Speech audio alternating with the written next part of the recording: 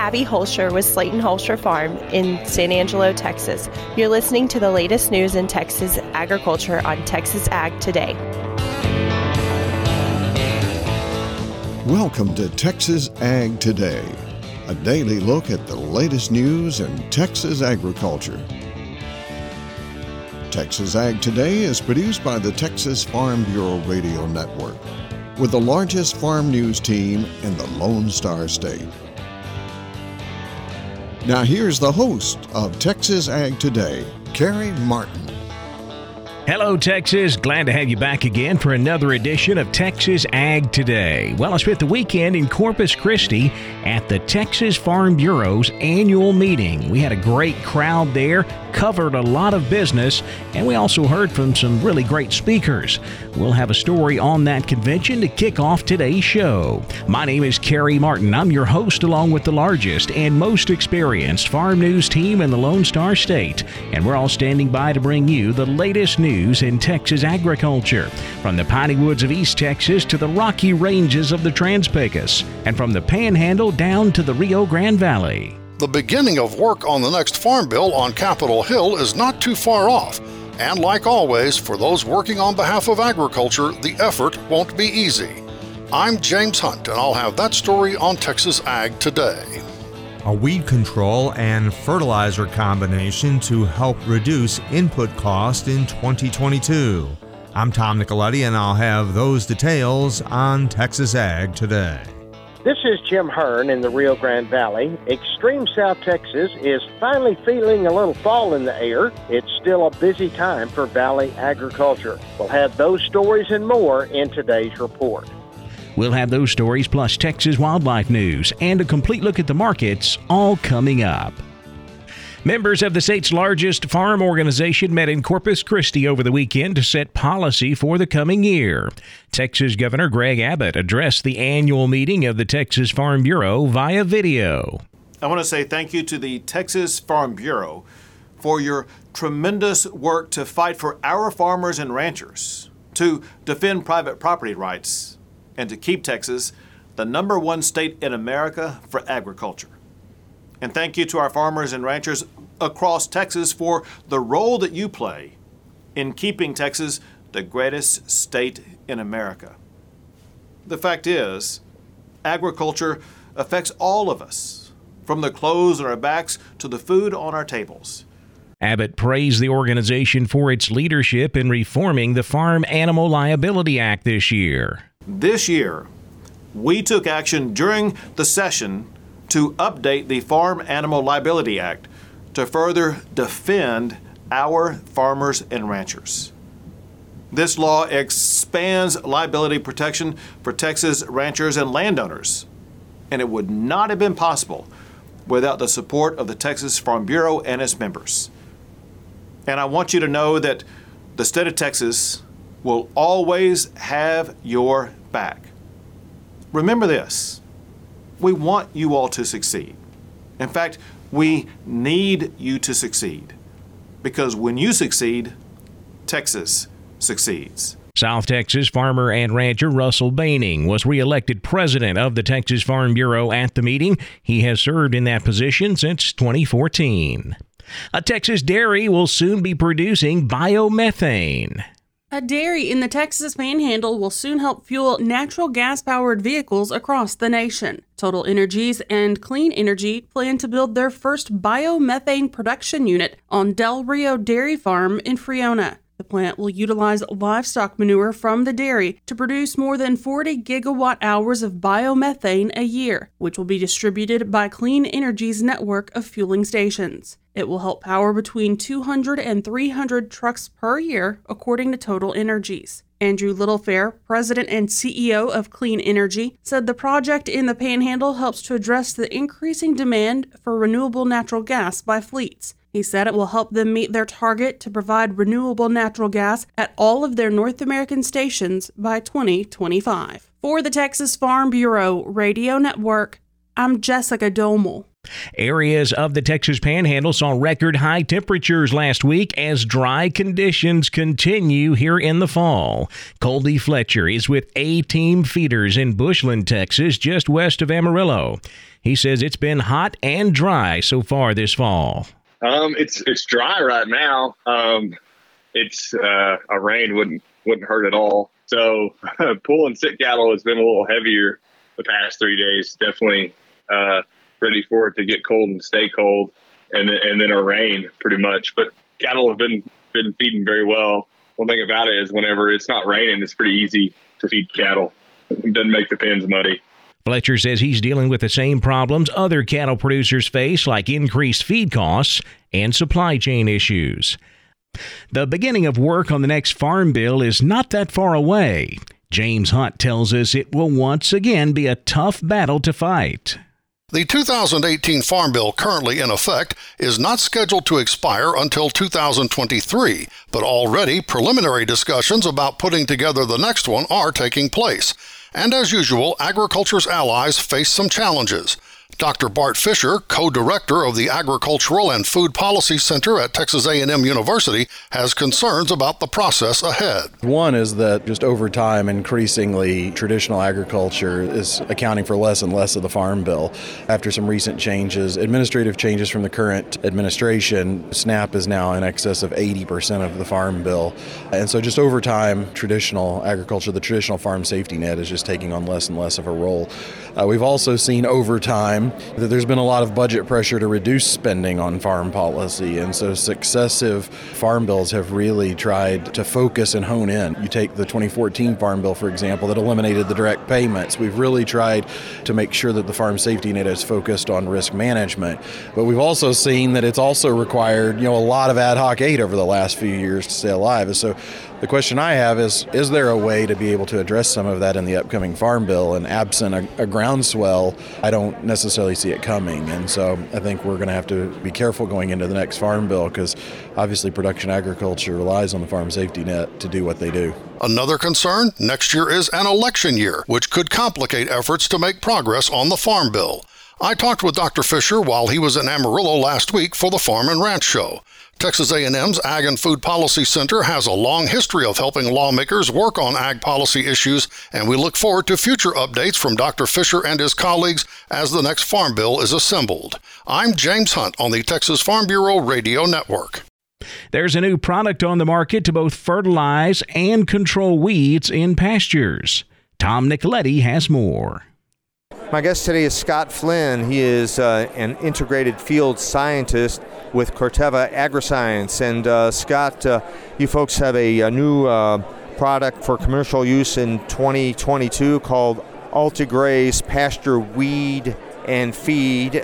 Talk about that product and how it's going to help producers. Yes, so the Ultigraze Weed and Feed system takes a dry fertilizer and we impregnate on that dry fertilizer one of two products, DuraCore herbicide or Grazon Next herbicide. In doing so, we give our producers the ability to fertilize their pastures and implement a weed control program in one pass, saving ourselves some money on application costs, which is going to be critical now with nitrogen getting even higher, that we can do both of those in one pass. So this new product for 2022 certainly will go a long way in helping producers with these extremely high input costs that they've incurred in 2021. Absolutely. We look at a herbicide application in general. The application cost can be as much as half the total cost that you spend on that application. And when it comes down to making a decision between applying a herbicide or putting on nitrogen, you have several options to weigh to begin with, and that application cost certainly plays into it. Combining those into one application helps ease some of that concern and gives us the ability to do both on that pasture. By getting control of the weeds and then promoting the growth of the desirable forages in there to overtake those areas again is going to be key. That is Scott Flynn with Corteva Agriscience. I'm Tom Nicoletti with the Texas Farm Bureau Radio Network. Extreme South Texas is feeling fall in the air now, but Jim Hearn says it's a busy time for Valley agriculture. Fall is in the air across extreme South Texas. Morning lows have been dipping into the low 50s while daytime highs are near 80 degrees. Fronts are now making their way all the way through, and some rain, which, of course, is always a plus. And we're seeing the fruit now start to color up on the tree naturally, so we won't be needing to send it to the degreening rooms. Now, the sugarcane harvest also is continuing. They're continuing to dodge what little rain showers we've had. It looks like a good crop, though, is in the making. Livestock producers are baling hay, and it's been a good hay year for them. Stock tanks are in excellent shape with the recent rain, as well as cattle's condition.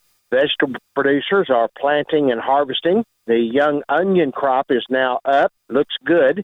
Cabbage, carrots, and salad greens are also being harvested.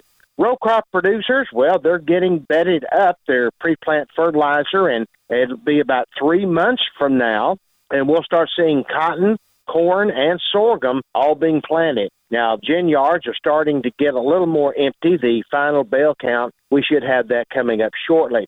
Citrus producers are harvesting some fruit. The early estimates of 2 tons per acre were accurate for most groves, but some are coming in as high as 5 tons, and that is meaning big money back to the producers. Fruit is a little later this season because of the late bloom. The trees did bloom about 6 weeks late, and basically will be all the fruit, though, bringing great prices. This is Jim Hearn in the Rio Grande Valley, reporting for Texas Ag Today.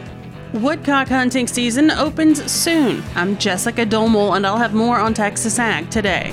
And lemonitis is a very tough disease to treat in horses.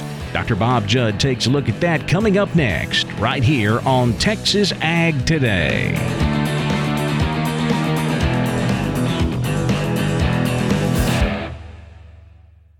It's been a tough year. As a farmer or rancher, you know life in agriculture is often stressful. Things like the economy, finances, weather, and even a pandemic increase our stress levels and can leave us feeling defeated.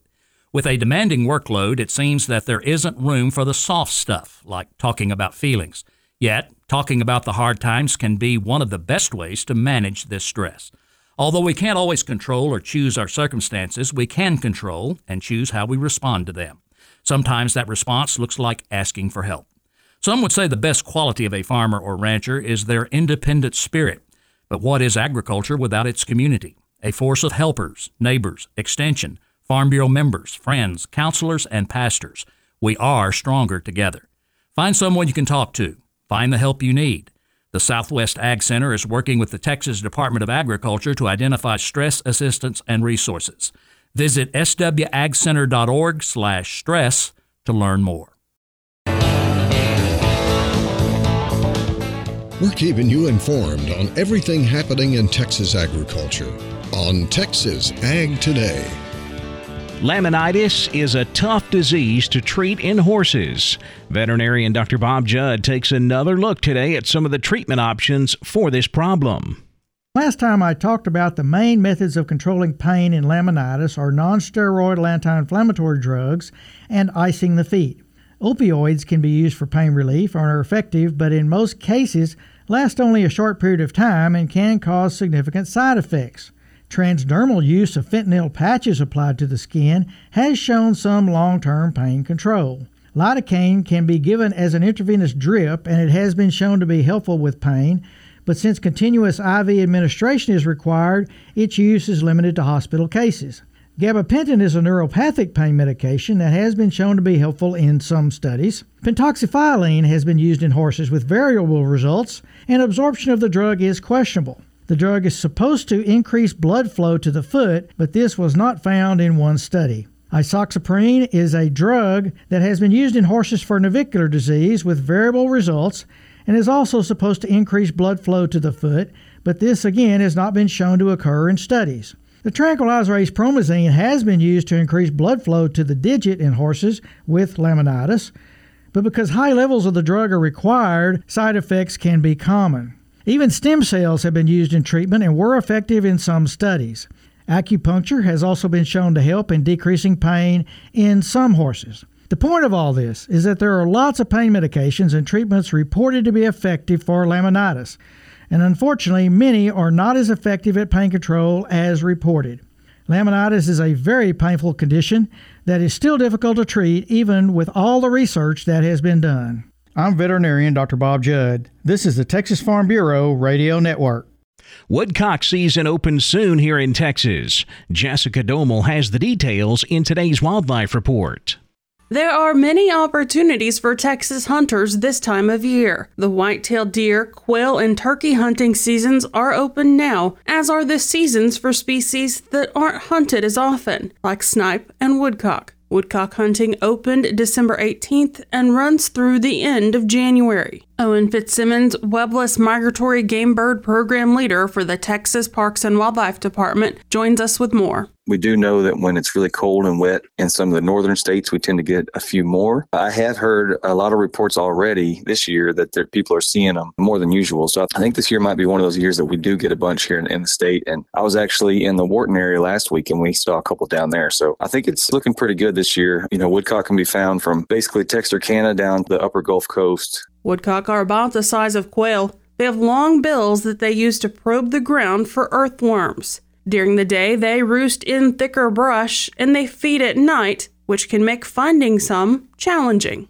They're definitely not easy to hunt. During shooting hours, they're typically in the thickest stuff you can imagine. But what most hunters do, at least in Texas, because we have so many briars and things that'll tear your clothes up and tear your dogs up, most people kind of skirt around the edges of some of those thick areas. The thought process is, I guess it's better to shoot a few and have an easy day of walking than to try to get in that thick stuff and not even be able to shoot. So they're tough to hunt, but they're a rewarding and unique experience. I'll say that. Woodcock hunting is popular up north and in Louisiana. It's not as popular in Texas, but it's a challenging and unique experience for those willing to try. As far as places to go hunt, check out the national forests, Davy Crockett, Sam Houston, those places like that. Some of our eastern WMAs that are in those areas too. For the Texas Farm Bureau Radio Network, I'm Jessica Domel. It was a mostly lower trade in the cattle and cotton markets on Tuesday, but the grain markets moved higher. We'll take a closer look at all of Tuesday's livestock, cotton, grain, energy, and financial markets coming up next. Keep it right here on Texas Ag Today.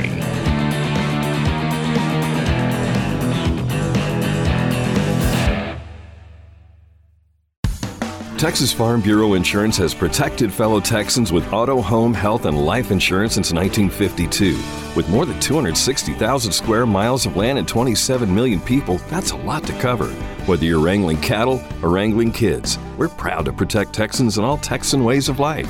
Visit Texas Farm Bureau Insurance today at tfbinsurance.com to get insurance for Texans by Texans. Coverage and discounts are subject to qualifications and policy terms and may vary by situation. We're giving you the market information you need on Texas Ag Today. It was a mostly lower close in the cattle and cotton markets on Tuesday, while the grain markets moved higher. We'll start with the cattle, as we always do. We were lower on all the contracts except the nearby December live cattle contract. It was up a nickel, closing at 138.22. February live cattle down 42 at 139.22. April live cattle dropped to 42 cents, closing at 142.45. Feeder cattle finishing lower across the board. January feeders down 22, 165.02. March feeder cattle down 47 at 167.47.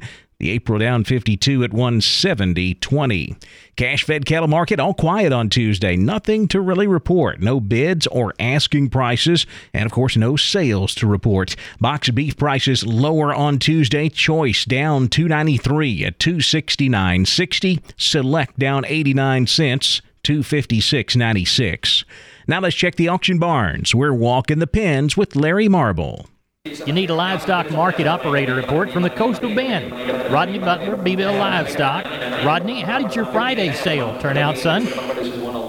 We got along real well Friday, sir. We had good calves, and they sold real well, and Piker cows and bulls were a little higher also, so we had an active sale Friday. Let's walk the pens. All right, we had 689 head of cattle, no horses, and we had 7 sheep. Your 200, 300-pound steers were $1.45 to $1.80. Heifers $1.20 to $1.35. Your 300, 400-pound steers $1.52 to $1.97. Heifers $1.32 to $1.53. Your 400, 500 pound steers $1.50 to $1.91. Heifers $1.29 to $1.81. Your 500, 600 pound steers $1.44 to $1.80. Heifers $1.29 to $1.81. Your 600 to 700 pound steers were $1.29 to $1.49. Heifers were $1.25 to $1.50. Your 700 to 800 pound steers were $1.23 to $1.39, and heifers were $1.11 to $1.20. Packer cows brought anywhere from 30 cents on the low end to 78 on the high. Packer bulls brought from 72 to 85. Stocker cows, young stocker cows, we had a few of them this Friday. They brought anywhere from 78 to 90 cents, with some bred cows dollaring out around that 8.50. We didn't have any pairs or horses this week, but we had a real good sale. I thought the market was stronger throughout the whole sale, especially on your good cattle. Your big heavy cattle were sure enough 5 to 10 cents higher, sir. How do you feel about the coming Friday sale? I know of several bunches of cattle that didn't. They were just waiting. They were going to sell last week, but they didn't get them worked. But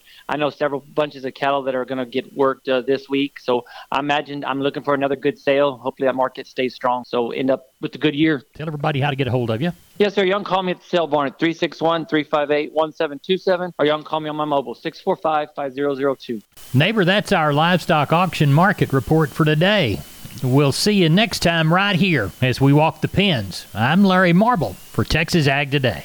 Thanks, Larry. Back over to the futures market now, where lean hogs closed mixed. The nearby December was up 2 cents, 72.07. February hogs down $1.67, 76.55. Class 3 milk was higher. December up a penny, 18.67 a hundredweight. January milk up 38 cents, 19.56 a hundred. The cotton market closed lower as traders began to position themselves ahead of Thursday's USDA crop production and supply and demand reports. We closed with the nearby December contract down 74 points, 111.27. March cotton down 64 at 106.37. New crop December cotton down 29, closing at 89.78 cents. The corn market finished higher, taking back some of the losses we saw the previous day. December corn up 2 3/4, 5.86 1/4. New crop September corn up 2 3/4, 5.65 1/2. The wheat market finished higher as traders keep a close eye on the Russian military buildup. There's fear of another Russian invasion into Ukraine, pitting two of the world's largest wheat exporters against one another. We close with July Kansas City wheat up 3 1/4, 8.18 1/4. July Chicago wheat up 2 3/4, 8.01 1/2. In the energy markets, January natural gas up 7 cents, 3.72. January crude oil up 2.35 at 71.84 a barrel. The financial markets sharply higher Tuesday afternoon. The Dow up 439 points, 35,666. The Nasdaq up 422 points at 15,650. The S&P up 86 at 4,678. That wraps up our look at the markets, and that wraps up this edition of Texas Ag Today. My name's Kerry Martin. Hope to see you next time as we cover the most important industry in this greatest state on the planet, Texas agriculture. Thanks for listening to Texas Ag Today. Be sure to subscribe to our podcast on Apple Podcasts, Google Podcasts, or Spotify. For more Texas Ag news and information, check out our website at texasfarmbureau.org or tfbradio.com. Texas Ag Today is a production of the Texas Farm Bureau Radio Network.